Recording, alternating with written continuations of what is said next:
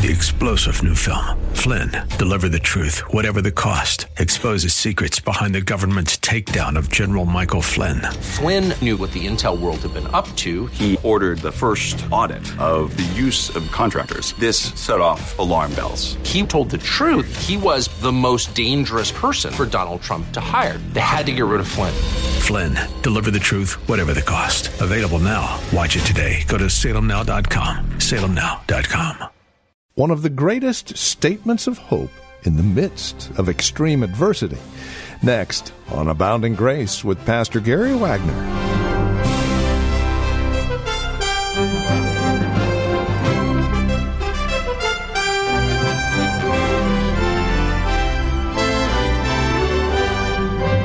The Ministry of Reformed Heritage Church in San Jose. Hi, and welcome to today's broadcast of Abounding Grace. Over the next 3 programs, we will spend time in one of the greatest passages of Scripture when it comes to understanding the hope in the midst of adversity, Job chapter 19. As we begin our time together today, we begin with Job's response to his friends who would seek to accuse him of wrongdoing. It's here that Job reminds them that while they may do this, he still has hope. Please join us as we continue our survey of Job here on today's edition of Abounding Grace. Here's Pastor Gary Wagner. This is a very, very heavy chapter. And I hope as we go through it, you will feel Job's brokenness. He is a mirror in many respects in which we see that the way forward, when the Lord sifts and tries us, is to cry out to God.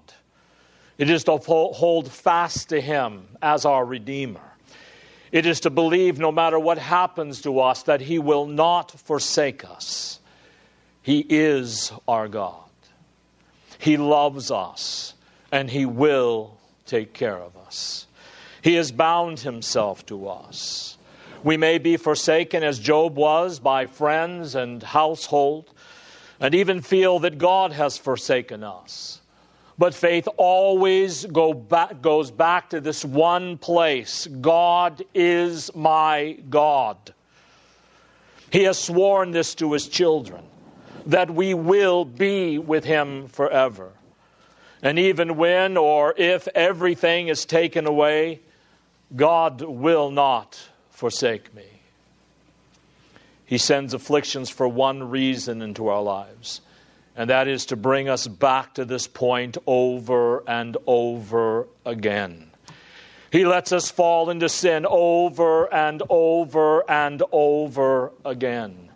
He brings us adversity of one form or another over and over and over again.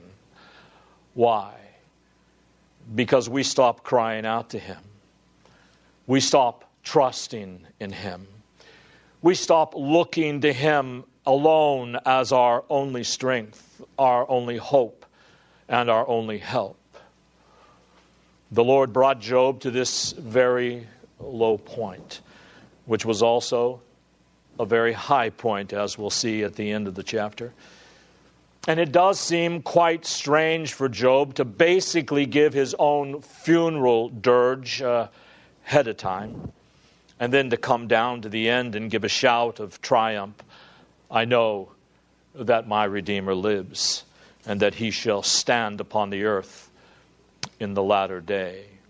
Spiritually, we see Job downcast, and then we see him uplifted.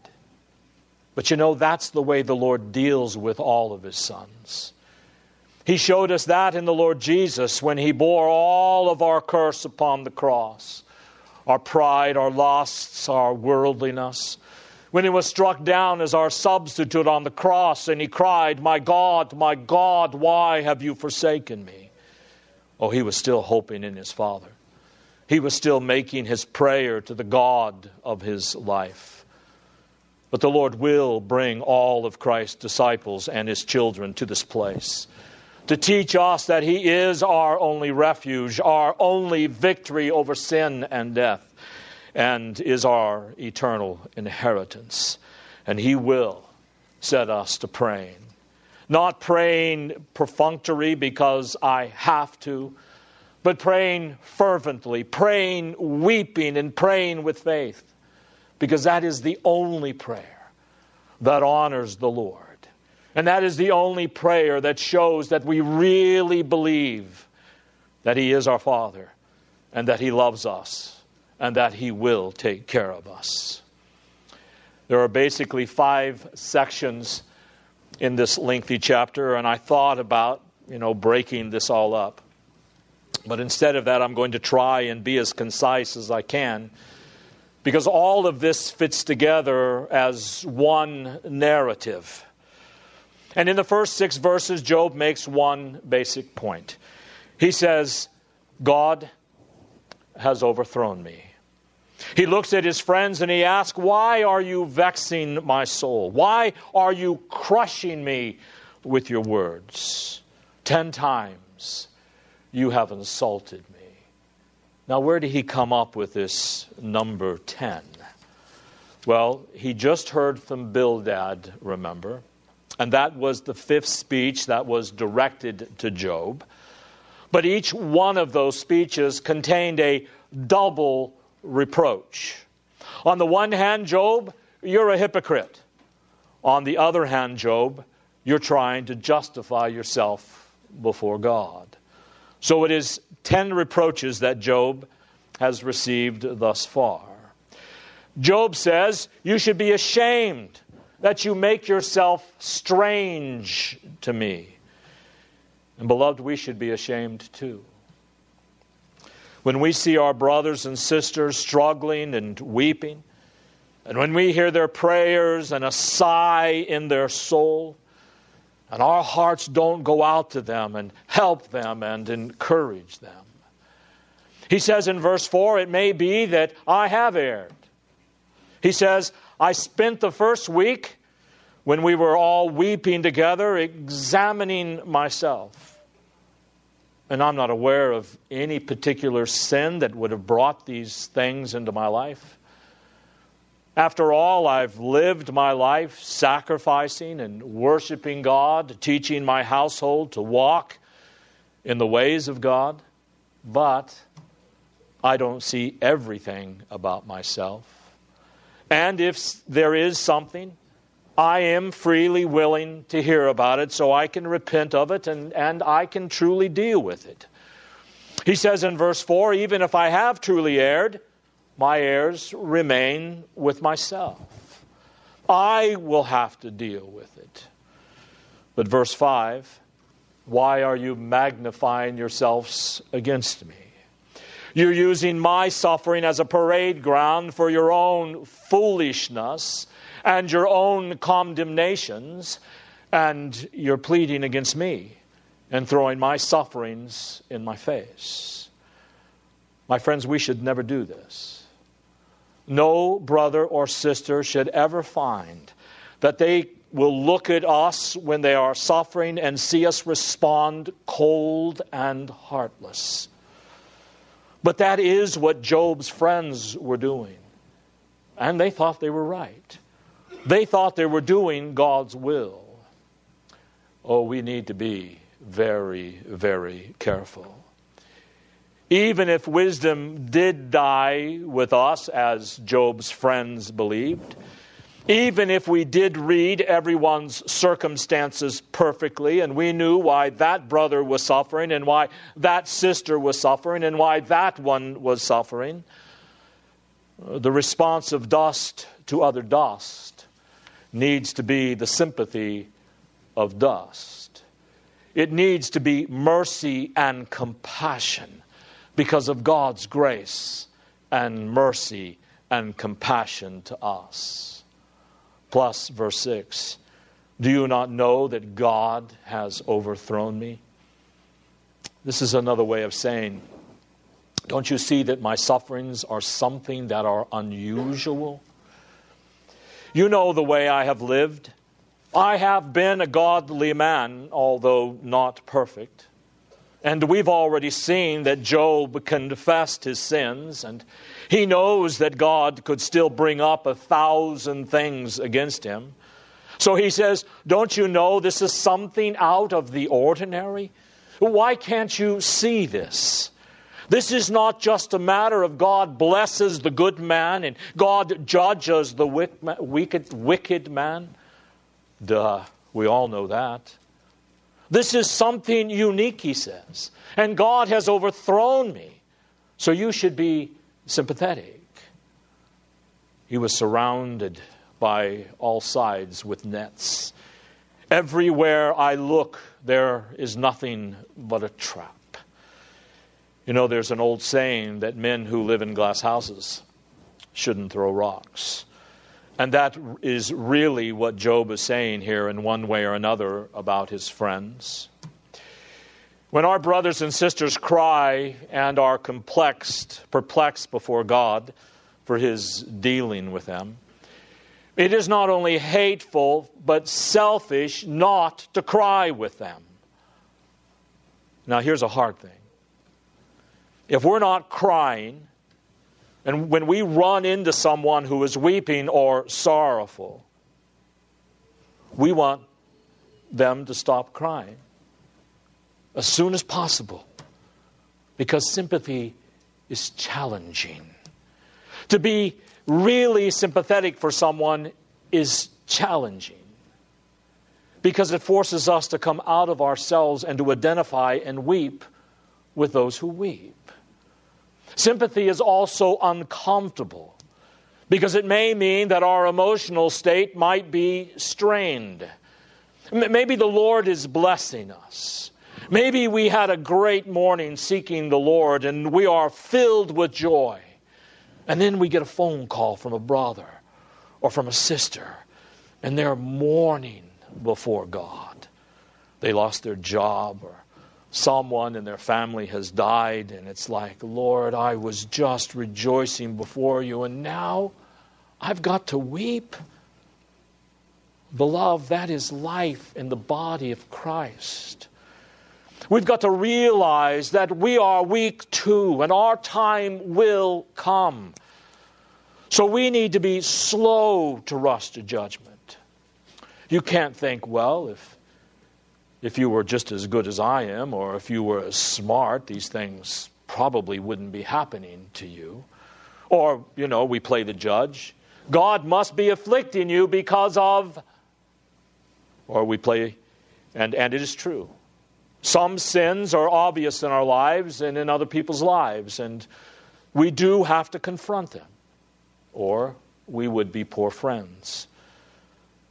But we do need to remember that God's afflictions are not like connect the dots. Oh, you did this. Boom. You'll get a lightning bolt Monday morning. It doesn't work like that generally, beloved. God has very specific reasons known only to Him for why He brings His discipline into our lives. And as we grow in our maturity, we realize that what James said in chapter 3 of his book about dealing with one another is so necessary. That the wisdom that is from above is pure, it is peaceable, it is easy to be entreated, it is gentle, it is full of mercy. This is what we always receive from our Lord. Why? Because all I am is dust. All you are is dust. But God has redeemed us through His Son. He loves us. We will be raised in glory. We will dwell with Him forever. But on earth, there is going to be weeping. We are going to weep now because we will never, never, never weep again. The wicked don't weep over their sins now, but they will weep forever. We weep now because the Lord will bring upon us the discipline of the cross. And when we think, well, God has overthrown this man for his sins, what are we supposed to do? Well, even if that is true, beloved, we need to go to that man. We should love Him, and we should pray for Him, and we should encourage Him to believe God's promises and trust that the God of all the earth is also our Father, and He will always, always do right by us. What's more, Job says in verses 7 through 11, God counts me as an enemy. As an enemy. Not only is He inflicting me in ways that are unusual. No one has suffered like this at any one time who was a godly man. But God counts me as an enemy. Notice the strength of His cries here. Verse 7. Behold, I cry violence. There is a sense here, though, in Job that we have to see. He says, I'm right in this. I haven't done anything specifically wicked to warrant this. I'm crying out of a sense of being wronged, but I'm not being heard. I cry aloud, but God won't answer me. He won't explain to me what He's doing, why He's inflicting me so horribly. He says in verse 8, God has walled up my way so that I cannot pass. Everywhere I look, there's darkness. And we've already seen this. We've seen it in His bodily ailments. The grave is just gaping before Him. He believes He's just ready to die at any moment. Notice verse 9. God has stripped me of my honor and removed the crown from my head. Yes, he lost his children, which are a crown to old men. He has lost his wealth. He's lost his health, but even more. What Job is saying here, I lost sweet fellowship with my heavenly Father. He says in verse 10, He has destroyed me on every side. This is the worst thing anyone could ever go through as a professing believer. To feel like God is really armed against us to destroy us. The second half of verse 10, He has uprooted my hope like a tree. Remember in Psalm 1 we're told, we will be planted by rivers of water. But Job says, God has cut me down. I'm cut down like a tree in the forest, and I'm just lying there waiting to die. In verse 11, he capstones all this. God is angry with me, and He counts me as one of His enemies. As one of His enemies. These lines are heart-wrenching. Now we know what Job should be doing. He should be crying out to the Lord and praying as David did in the Psalms to the God of his strength, the God of his life, the God of his salvation. And that's all true. But do we? I mean, when the Lord touches us and it brings us a little bit of adversity into our lives, many of us just seem to go to pieces. We're much too soft. You know, Lord, why have you forsaken me? I don't get it. Why are you doing this to me? Why do I have to go through this? And then we go to the Bible and it seems like a closed book. And we can't focus because our eyes are on self. We go to prayer and there seems to be no answer from the throne of grace because we are impatient and we want an answer now. And we want it to be answered the way we want it. Do we still trust God? Many times we start going around like little children. There's got to be an answer somewhere else. Maybe another preacher has the answer. Maybe another church does. Maybe there's a book. There has got to be some answer as to why I feel the way I do.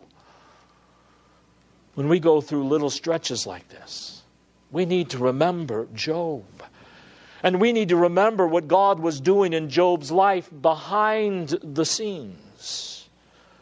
Oh, beloved, aren't we very thankful that we do know what was going on behind the scenes with Job, because otherwise this would be an extremely unsettling book if we did not. So what was God doing? For one thing, he was mocking the devil. And God will sometimes use us, man, dust, to mock the devil. He was setting up Job for a glorious recovery that in some respects actually prefigured the resurrection of Christ. And he was showing before all men for all times that when everything is taken away from us, there is one thing we are to live by, and that is God's Word. That Word really is our life, and it really is enough. And His promises will sustain us, beloved. And what is that promise? It was sustaining Job when he thought God was his enemies. It is, I will be your God and you will be my people. It is the promise that is found throughout Scripture. And since God can't forget His covenant, He cannot and He will not forget us, even in our trials. But Job, here in verses 12 through 19, and this is even more personal, is telling us what was going on in his own household. He says, I have been completely forsaken. Remember, at the beginning of the chapter, he starts out, God has overthrown me. The second section, 7 through 11, God has become my enemy. Now he says, everyone has forsaken me. You know, normally when we go through stuff, we have our family, we have a spouse, we have a friend, we have someone. We have brothers and sisters in Christ. And if we are wise and we are humble, as we need to be, we will go to them. And when we go through our difficulty, and we will at least ask, will you pray for me? The Lord is really sifting me right now. And beloved, we get strength from that. But Job's friends there in verse 12, they become a troop of mockers. Notice Job uses the pronoun he there, because he realizes throughout his sufferings that God has raised up these friends to trouble him and bring hardship to him. Verse 13, he has removed all of my family. My brethren are far from me. They've become like strangers to me. Verse 14, his closer family, they failed. His closest friends, which may or may not be those also who have been speaking to him this last week, have forgotten all about him. In his house, verse 15, his maids look at him and they barely recognize him. It's as if he is a stranger. Remember what he looked like. He lost weight. His skin was covered with boils. His skin was cracked and he was bleeding. Ugh, we don't want anything to do with this man. He says, it's gotten so bad, verse 16, that when I call, hey, I need a little water, his servants don't even answer him. Who is this man? And I don't think that Job is saying they're being insubordinate to him. They're just shocked by what's going on. Verse 17, my breath is offensive to my wife. Now, I don't think that means that Job's thought he had halitosis. I think what he means here is that you would think I could go and lie in my wife's arms and she would at least comfort me. But it's like she doesn't want to have anything to do with me. Remember what Job's wife has already said. Job, just curse God and die. And that'll bring us to the end of our time today here on Abounding Grace with our teacher and pastor Gary Wagner from Reformed Heritage Church in San Jose. Thank you for joining us today. It's our hope and prayer that we've been able to encourage you in Christ and stimulate your walk in Him. To address questions, comments, prayer requests, or concerns, please call or write to us. We'd love to talk with you. 408-866-5607 is our phone number, 408-866-5607. 408-866-5607. You're also welcome to visit our website. Drop us an email when you do, reformedheritage.org. Real simple, reformedheritage.org. A lot of information there about who we are.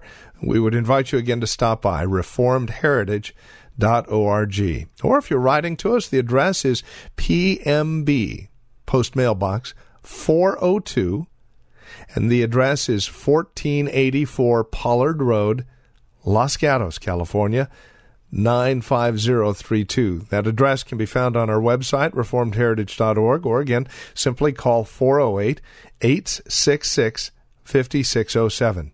Copies of today's program are just $5. Mention today's date and we'll get a CD out to you. And please remember that we are listener-supported, which means when you link arms with us financially, we're able to continue the ministry here on this station.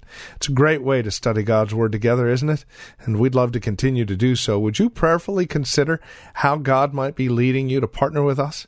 We'd love to hear from you. Again, won't you call 408-866-5607 or reformedheritage.org. Sunday services, by the way, if you'd like to join us, are 2 in the afternoon. We're located at Lone Hill Church, 5055 Lone Hill Road in Los Gatos. Directions can be found at our website, reformedheritage.org. Again, Sunday services are at 2 p.m. Further information can be found again at reformedheritage.org or by calling 408-866-5607. Thank you for joining us. Until next time, God bless.